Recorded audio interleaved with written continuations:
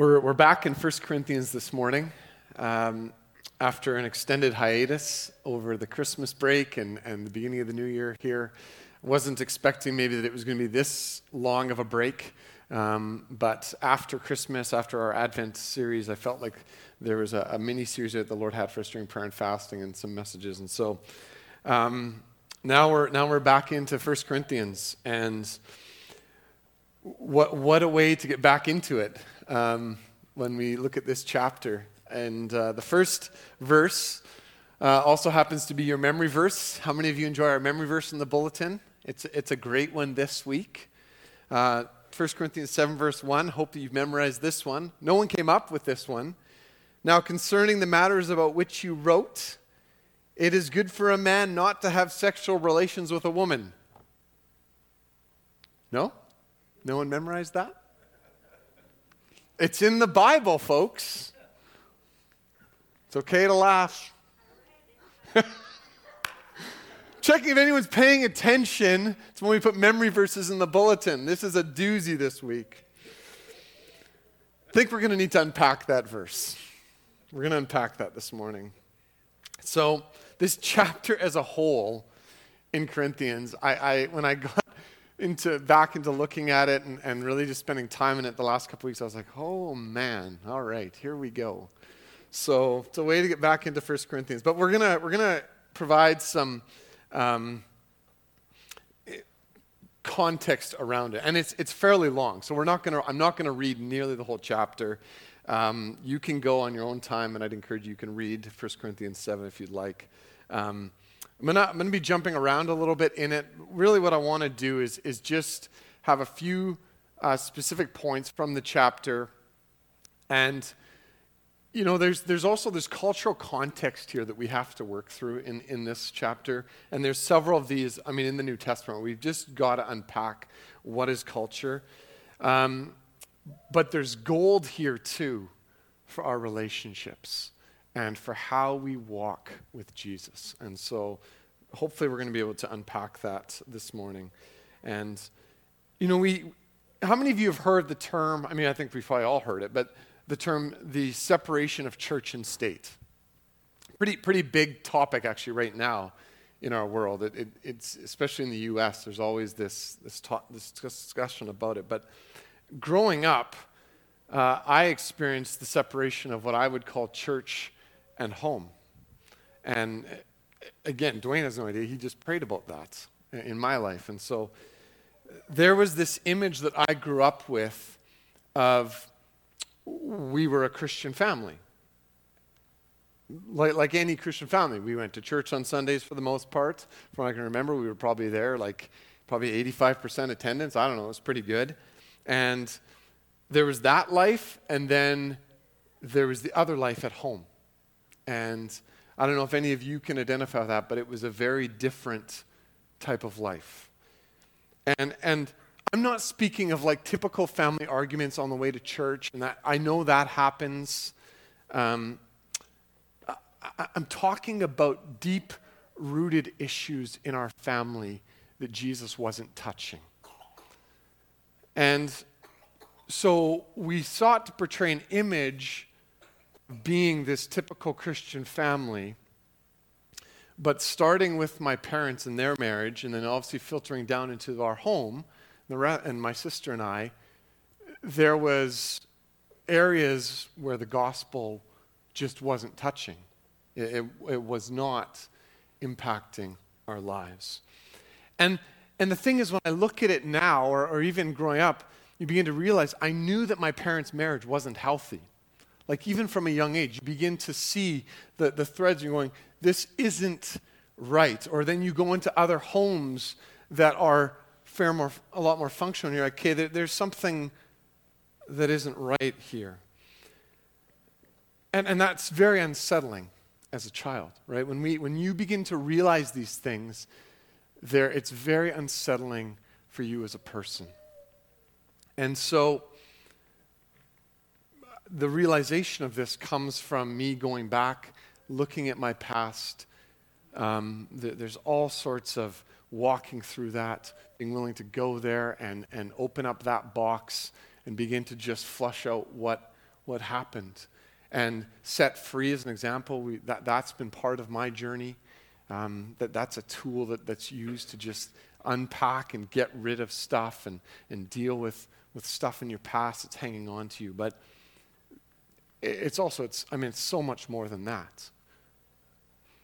But I say all that because the only reason that I am standing up here and have a wonderful family is because of the power of Jesus. That's it. That is the reason that I am where I am. And I say that because the gospel of Jesus Christ sets us free if we admit that we need freedom and if we go seeking and pursuing that freedom. Then that freedom will surely set us free. There is no doubt, because Jesus has paid the price. So I say that because before we get into 1 Corinthians 7 and talk about how the work of Jesus in our lives affects those who are married, those who are single, and really everyone else, because Paul touches on everyone else in 1 Corinthians 7, I want to lay out the big picture of what Paul, where he's been getting to in 1 Corinthians, because it provides really the context for what he's saying in this chapter. We kind of, again, remember that this letter is being read in the church all the way through. So they're not stopping and parsing out this part and then preaching on this part. It's being all read through. And so what Paul was saying in what we now know as the first chapter, just the beginning of the letter, was flowing all the way through what he's saying in the rest to the church. And so I want to say this: wherever anyone is, when we come to receive Jesus, the presence of God's Spirit in us is designed to bring radical change in our lives.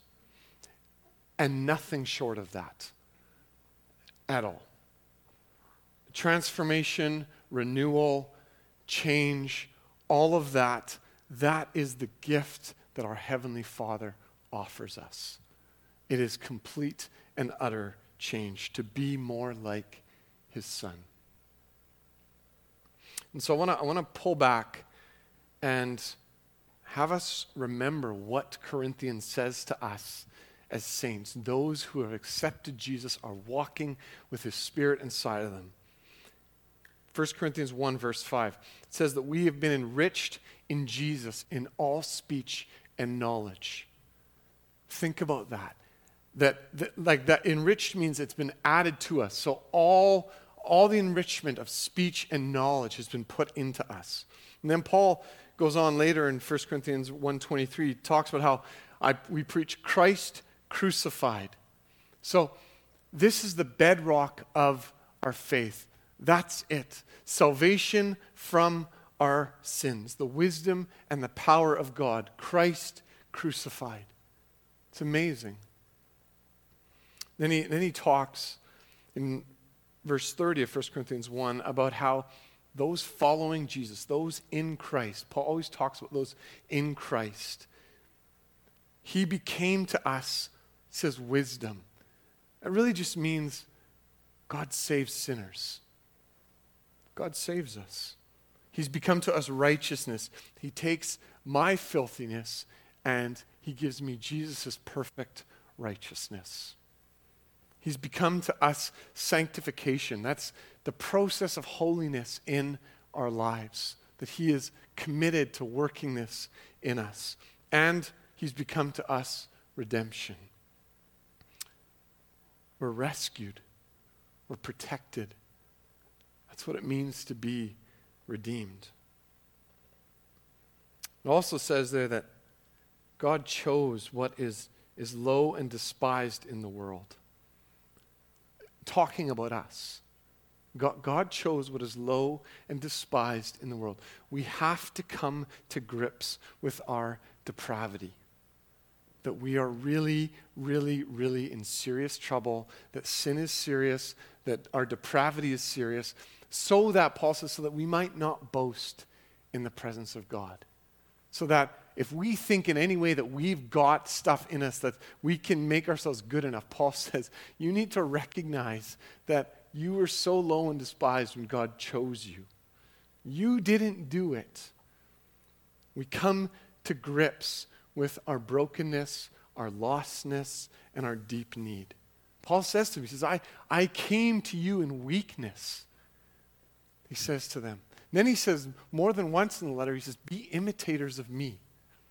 So imitate how I came to you in weakness and trembling.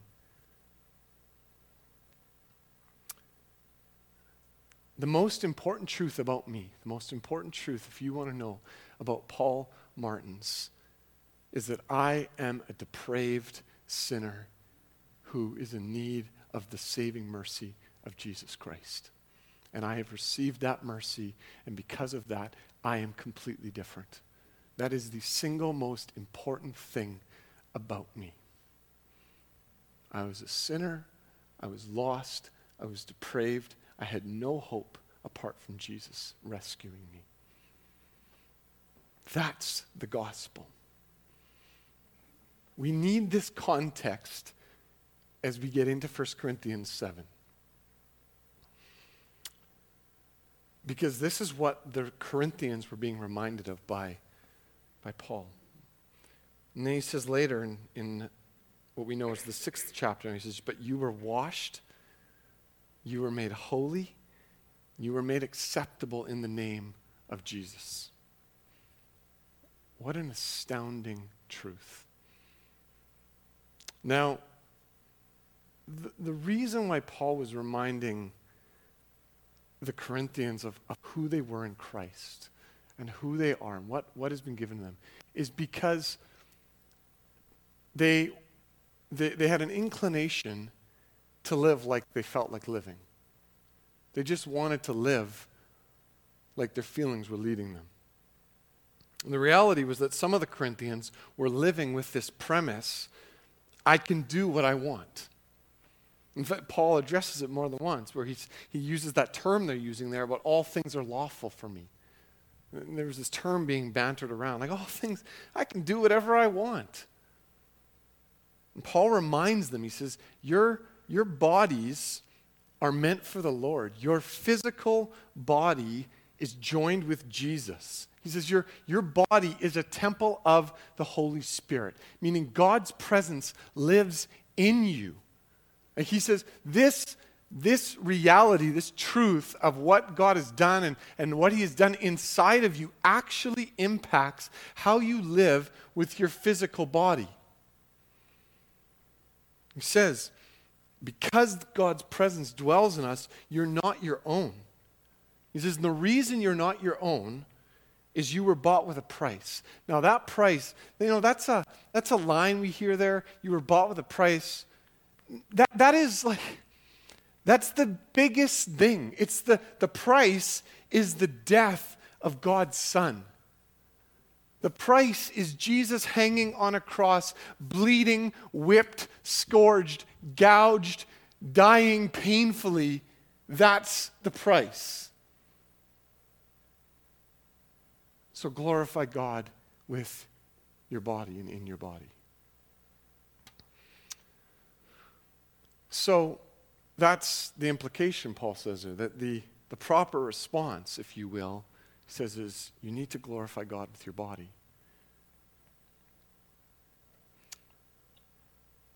This flies in the face of culture so much. Like, culture they don't know what to do with that kind of thing. And culture is so pervasive in our lives. So pervasive. So the reality is there has to be a really strong motivation in us if we're going to live according to what we're reading here in Corinthians. So this issue of rights, and Paul's going to get into it more in the next few chapters with the Corinthians. He really starts to hone in on this thing of their rights and what they think their rights are. I can do whatever I want. I can do whatever feels good sexually. No commitment. It's about me and my personal happiness and my personal satisfaction. That was what was going on in Corinth. Now I want to ask us a question. Do we think that God the Father's intent in this, in our lives, is to be a killjoy? Do you think that the Father's intent for his children is to just kill us? He created us. He created us with desires. He created us with physical bodies. He created all of us. So is his intent to just now squash it and to be a killjoy? No. But we can think this, like that the Father comes and he's going to suppress my natural desires. He's going to take away my pleasure and my fun. I think that is a real temptation for us to actually buy into, or partly buy into those things. Or maybe we think this, like, why is Paul even getting into this thing of like my personal relationships and sexuality? Why? Why is he talking about our relationship with God and walking in relationship with Jesus and my sexual desires and my practices? Why do those two things even have to join? Why is he connecting the gospel with our personal relationships and those practical implications of those relationships? I wonder sometimes if we think about that, like if we're wondering that because we are so conditioned now in our world we're taught this from a young age and condition to separate our spiritual beliefs, that they can be separated from our sexual behavior. My sexual behavior is my sexual behavior. It's my spirituality is that's something else. We compartmentalize our biology and our spiritual practices. So I think a careful examination of chapter 7 is important. And I believe the key is here in this chapter for us. I actually think there's a couple keys. Verse 35 in chapter 7, Paul speaks about undivided devotion to the Lord. That you may have undivided devotion to the Lord. And he says it in the context of whether married, single, or wherever you find yourself, this is to define your life. The other interesting thing that struck me as I was reading through this chapter, and I read through it, and I was listening to it on audio too, and just trying to just get a real, okay, Lord, what are you saying? What's the flow? What's the connecting points? And it speaks in two verses, verse 17, verse 24, and it speaks about being called to. Paul talks about what you were called to. And so it got me thinking, okay, He's speaking about something specific. Like he's expecting that they know what they've been called to. You were called to. So I thought, okay, what is that? That struck me. So I went back and I started to just read through the beginning part of Corinthians. 1 Corinthians 1 verse 9 says, it talks about how we were called. You were called into the fellowship of Jesus. I read that, and I was like, that's it. Paul's going back to that. You were called into relationship with Jesus. To abide in unbelievably close union with him. That is not for pastors or just missionaries, or just worship leaders, or whatever categories we'd want to put on that stuff. This is the invitation for everyone. Every single person in Christ. You are called into fellowship with Jesus. And following Jesus calls us to live to his example. you are not your own. You know why Paul says that? You are not your own? Because that's exactly the way that Jesus lived. Jesus lived as, I'm here to do the will of the Father. I'm not living for my own self.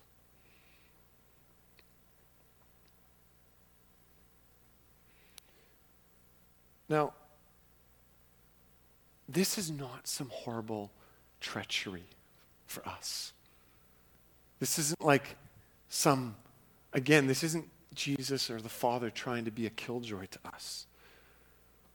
This is about having loving union with the Father to the greatest depths possible.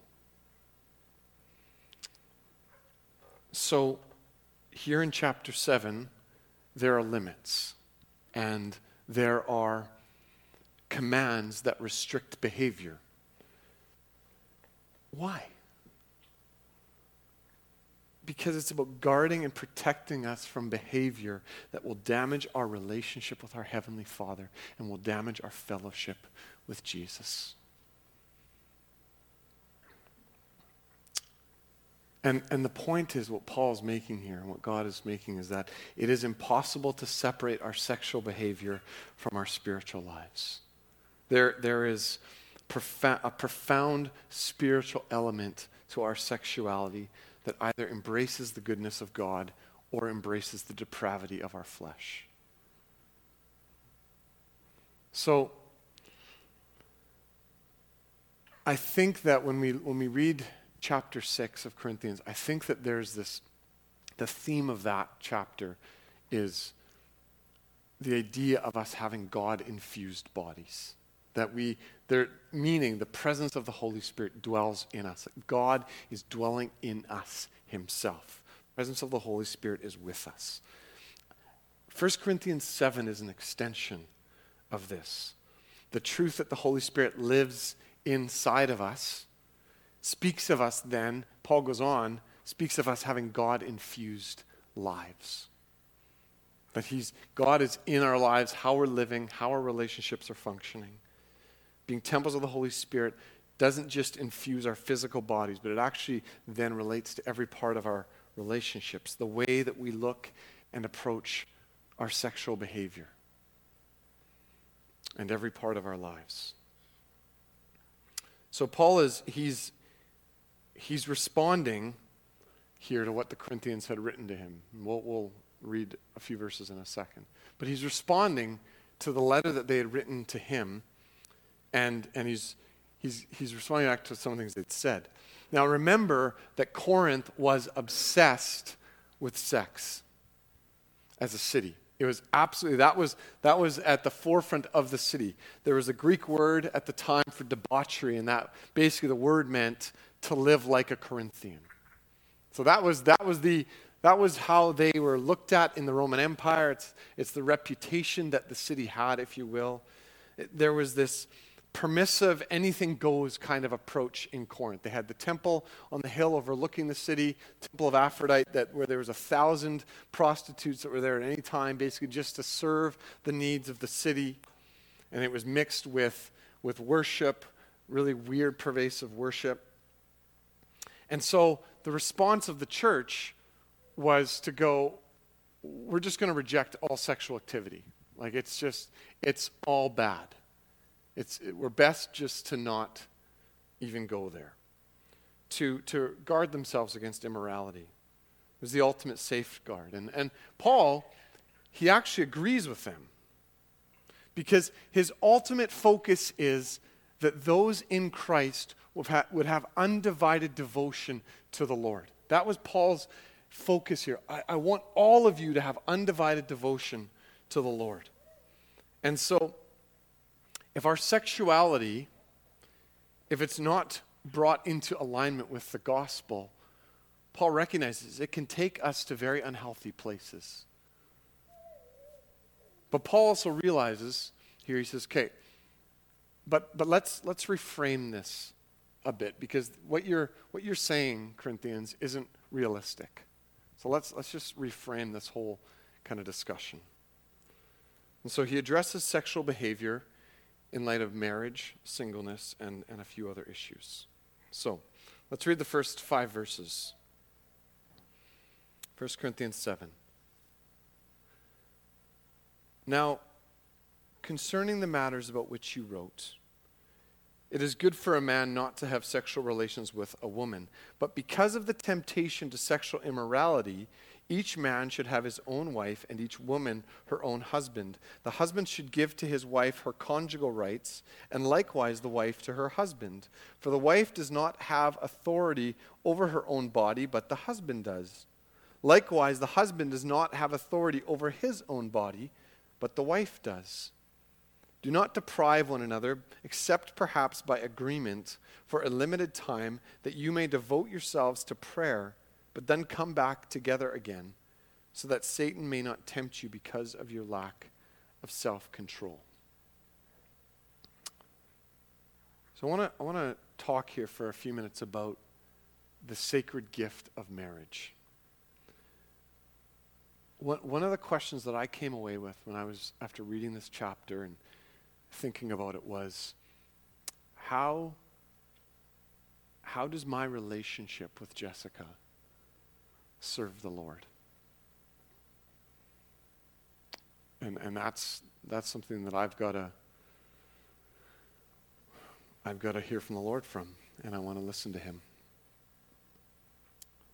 But one of the reasons that question came to me is we're influenced and tempted with the idea far more than we want to admit, I think, that ultimately relationships are about our personal enjoyment and happiness. We are inclined to have things about us.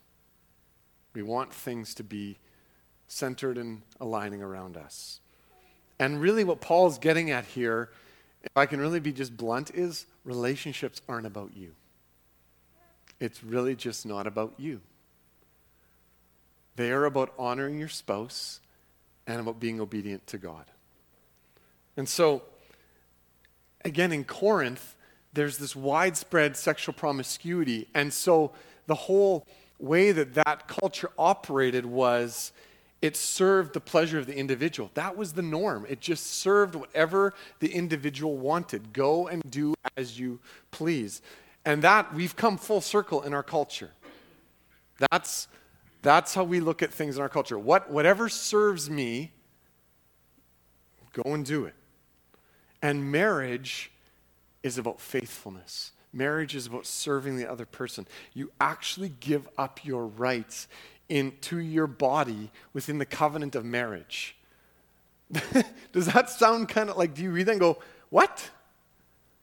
What do you mean I'm giving up the rights to my body to my spouse? Yes. Yes. And you commit to faithfulness with the one individual. It is a call. It is such a call here to selflessness. It's not about me. There is a different way here being put forth to live amidst a sexually perverse culture. It's a very different way. And what Paul's saying, what he says throughout this chapter, and really it's very evident, is that sexual activity between a man and a woman is only within the context of marriage. That's clear. He says, do not deprive one another. It's interesting, that word there used is the same one he uses in chapter 6 when speaking about the believers taking each other to court and how they were defrauding one another. And he uses that same word to talk about spouses. So he's saying, don't try to defraud the other person of their rights within the marriage. It's not about us. Marriage. Grade 10, I had an English teacher who he was grumpy at the best of times, most of the time. He's an interesting guy. He was like 6'4" and thin as a rail. We called him like the green giant. And that wasn't very respectful. But he came into our class one morning, and he was even more grumpier than usual. And there were some guys in our class that always liked to needle him a little bit. They weren't very respectful. And so they're needling him just constantly in the class. Like, what's wrong? I'm not going to tell you his name. What's wrong? What's wrong? And they say to him. And finally, he looks at us, grade 10 students. And he says with a scowl, "My wife wouldn't give me any last night." We're sitting there, what? What? Did he just say that? We've all heard the jokes of how women, how they wield real power over men in marriage, right? We've all heard the jokes. It's like commonplace. I mean, working in a secular environment for years, that joke was like so old, but it was always there. And this model for marriage here that Paul puts forth just throws out any sort of that control being present in a marriage. He just throws it out. That is not what a marriage that's centered in Christ. That's not how it operates. It says, in fact, any break in a marriage is to be for a limited time, a break. Okay? Nothing too long, Paul says. Don't make it too long. And only, he says, so that you can devote yourself to prayer. In fact, it means there in the Greek that you may have leisure for prayer. It's really interesting. Every guy knows that prayer with their spouse seems to be the hardest thing to get going. For whatever reason, prayer with your spouse is like, you can pray with just loads of other people, but when it comes to leading and directing and being the guy, the head of your marriage with prayer, it's like guys are like, you guys know what I'm talking about. You guys can all look at me. I know all of you guys know what I'm talking about. It's a battle to make it happen. Verse 5 mentions Satan. Paul mentions Satan in the context of all this. Satan is aware of how fundamentally important, absolutely crucial prayer is in marriage. Scores of couples admit how difficult prayer together is for them, men in particular. Why? Is it because we're afraid of vulnerability and prayer really does, you have to be vulnerable in prayer? Otherwise, it's just faking. But Satan has two specific targets in marriages, and they're key. Eliminate prayer together and take away the joy of sexual union so that the people in the marriage will go looking for it elsewhere. So there's two takeaways for you married couples to implement. Very clear directives here. We can say it with a smile, but it's really important. I want to quickly touch on two other areas here related to marriage that Paul addresses in this chapter. The first is the sanctity of marriage. Verses 10 and 11, 39 and 40. I'm not going to read it. But he really makes clear here the covenant of marriage being a lifelong commitment that is God's heart and desire for his children.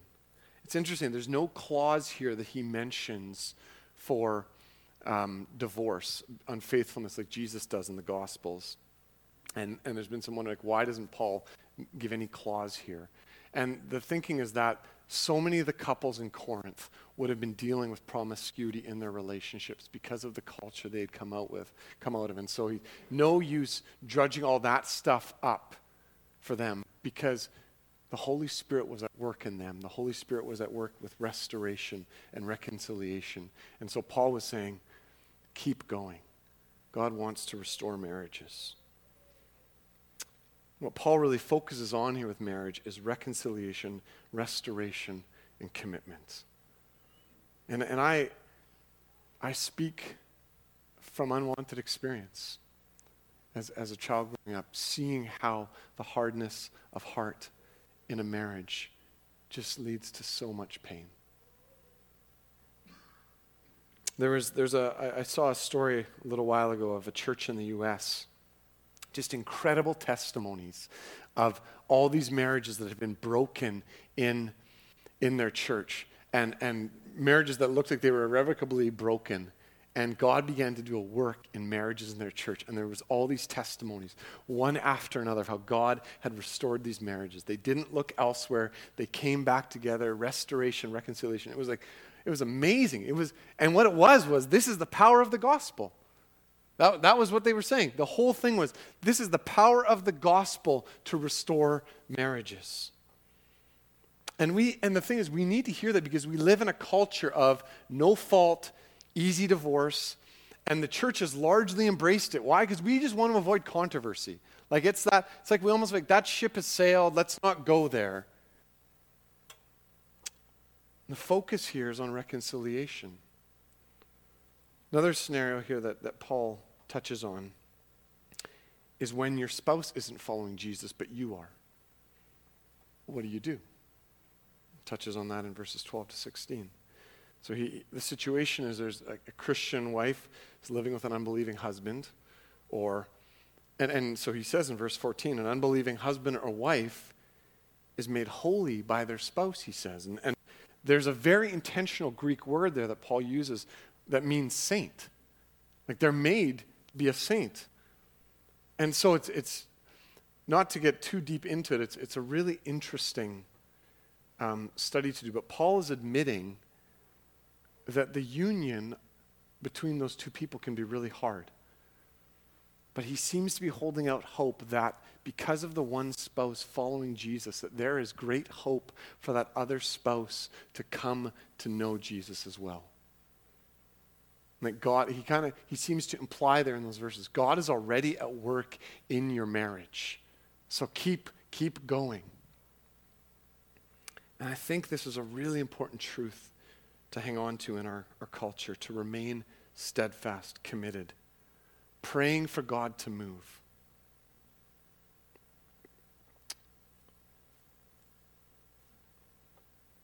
Yeah, and I think what we're meant to see here again is that Paul is continuing on this whole thing of the Holy Spirit dwelling inside of us. Being temples of the Holy Spirit infuses every part of our relationships, every part of our marriages. It's meant to flow into every part. Our culture is so messed up right now when it comes to relationships. There's so many broken relationships, broken homes. We see it all over the place. And the gospel calls us. The gospel isn't calling us just to hang on and somehow just make it work, like because you're supposed to, and stay committed because, that's the right thing to do. That's not what this is calling us to. The gospel's calling us to have marriages that thrive. He's saying we can have marriages that absolutely thrive with the goodness of God, where spouses are loving God, loving one another, experiencing the fellowship of Jesus in their lives, experiencing that in their homes. Paul also talks here about reframing singleness. How have we looked at singleness in the church? And I believe that within these verses here, there is truth that reframes for us how we look at singleness. And I think that it's really desperately needed actually for us. Because I feel, at times I felt grieved by how we regard singles in the church as a whole. And just for how, it's almost like they're in a holding pattern until they can find the right person. Or then, once they find their spouse, then they can move into their full purpose. How many single pastors do you see in evangelical churches? It's almost like a prerequisite. You better be married. Paul didn't see it like that, though. I was really struck reading this, how he didn't see it like that.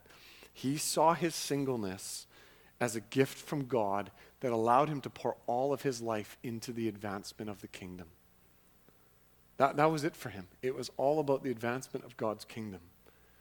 And it's a perspective that changes the way that we actually see marriage and the way that we see singleness. Our purpose is to advance the kingdom of God, married or single. And so I think sowing this into our children at a young age, you don't need to be married necessarily to fulfill your purpose in the kingdom of God. You don't need that person. That doesn't have to be the thing that has to happen for you to move forward in what God's calling you to. Not at all. Sowing into them that married or single, God has purposes for them that he's laying out for them. And I think the great thing when we sow that into kids, what it does is it keeps them from entering into destructive relationships. Hopefully it teaches them, don't get into that. You're secure in Christ. And Paul's teaching on marriage here and singleness, it really challenges the pervasive view in our Western culture that, the pervasive view centers around our safety, our security, and our comfort. Those are the things that we really want. I mean, what do you see right now with the coronavirus? What do you see? Why the panic? Safety. It's as soon as what's going to happen? What's going to happen? We want to be safe. So we all feel that. He says in this chapter, he says, to those who have wives, he says, live as though you had none. Paul says it. He says, if to you who have wives, live as though you had none. Well, wait, hold on. Isn't that a contradiction? What do you do with that?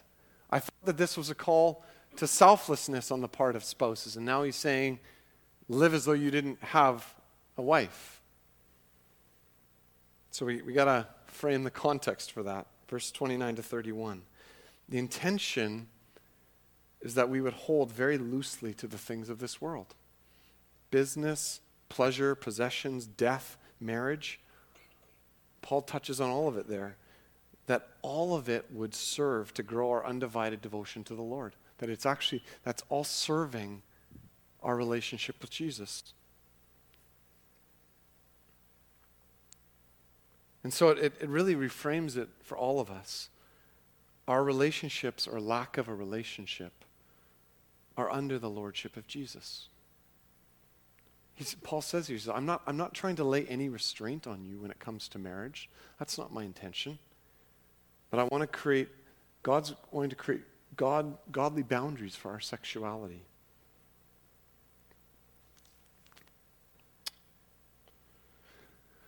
All right, I'm looking at the time where I need to wrap up. This is the challenge of this chapter. It's long. I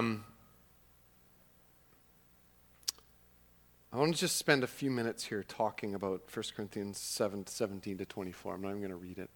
You can read it if you want after. Paul talks there about to live as we were called. So I mentioned this at the beginning. What are we called to? What are you called to? I mentioned it before. 1 Corinthians 1 verse 9. What are you called to? Into fellowship with Jesus.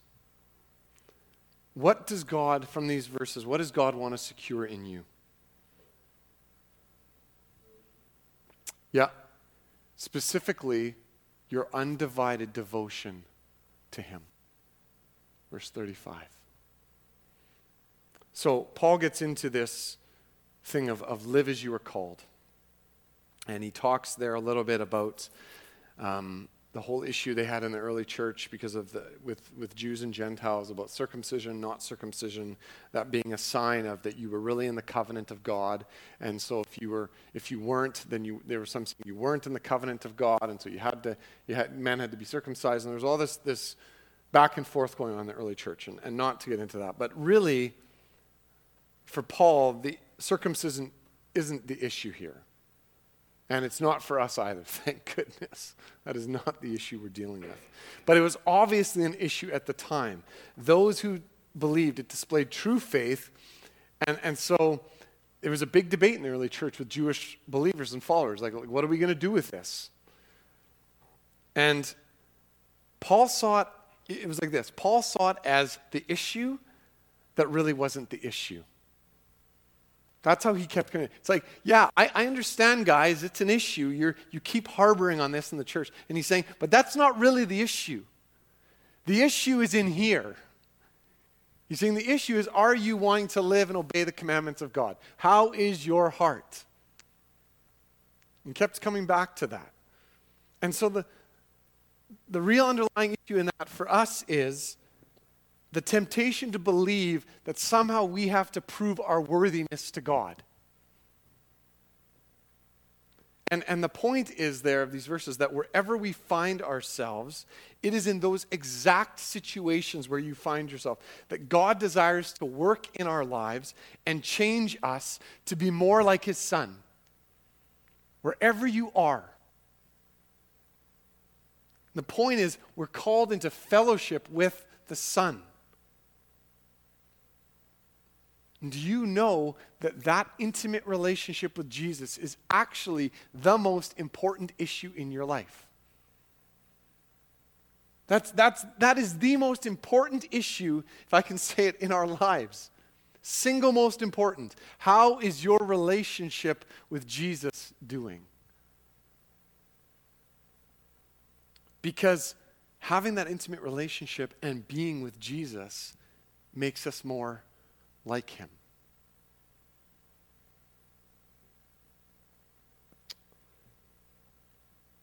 So whatever season of life we find ourselves in, whatever situations, whatever circumstances, it is in those very things that God desires to meet us and transform us into the likeness of his Son. When I gave my life to Jesus at the age of 19, my life circumstances weren't great. I was living with my dad alone. My mom and my sister had moved off to another province and were living, and my relationship with my dad wasn't good, and I didn't really know what I wanted to do with my life. I had been at a career college, had gone through a program that hadn't really ended well, and I was like going, I don't know what I want to do with my life, and I wasn't in a good place with the Lord. And long story short, I began to pursue Jesus. I began to trust in Jesus. And I had to walk through a ton of stuff. Still walking through stuff, but had to walk through lots of stuff, lots of pain in my past. But I kept looking to Jesus. I just kept looking to him. And God began to move in my life. It wasn't that he was immediately changing situations, he was changing my heart. He was changing about who I was as a person, who I identified as, who he was putting his identity in me. And God opened up a door for me to attend Bible school, and then he opened up a career for me in an industry for 10 years. He opened up this relationship with Jess, and the constant in all of that has been my hope in Jesus and his healing. I am a depraved sinner saved by grace. But I have Jesus. And I know that Jesus is real. I know that he loves me. I know that his Father loves me. And that he desires to fill every part of my life with his presence. I know that. And I know that he is committed to that in my life, come what may.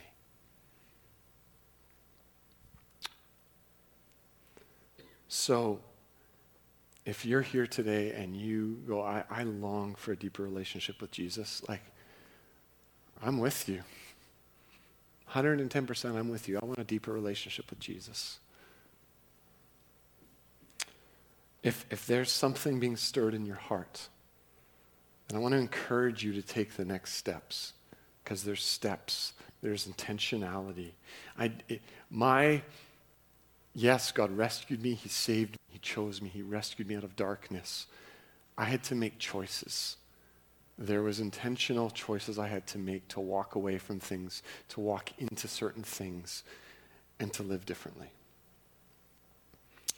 I want to encourage you to take steps.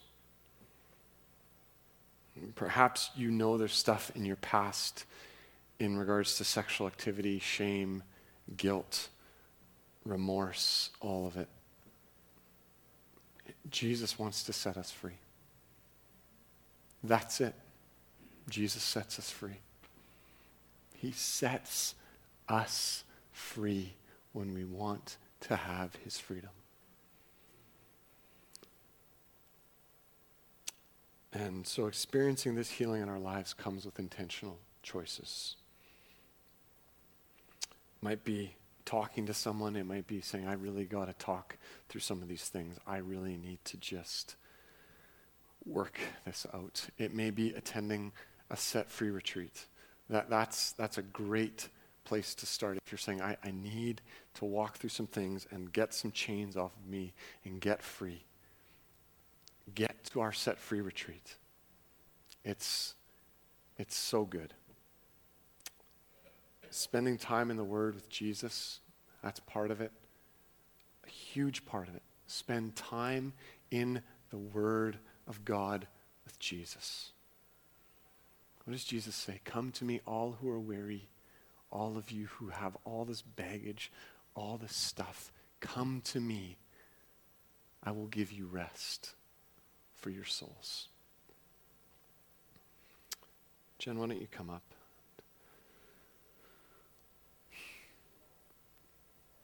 Let's pray.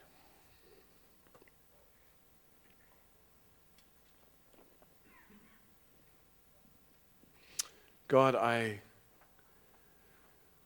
thank you that you love us so much, Father. Jesus, that you so desire for us to have fellowship with you, that you care about the practical decisions and actions that we take and the way that they either draw us to you or they harm us. And you care to speak to us. You care to let us know you've cared and you love us so much to give us your word. And Lord, we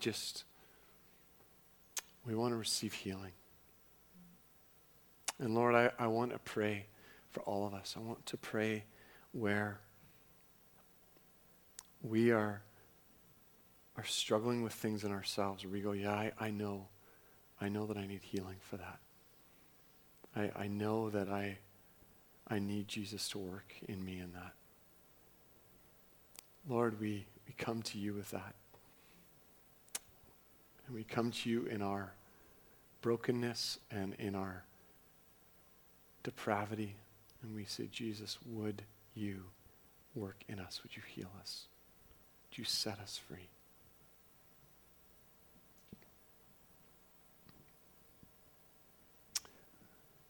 Father, we thank you for your love. We thank you for your love that is deeper than anything we could ever even imagine. The love that you have for us, the love that you have for your Son. Your desire is that same love would be in us. That's amazing. That's absolutely astounding.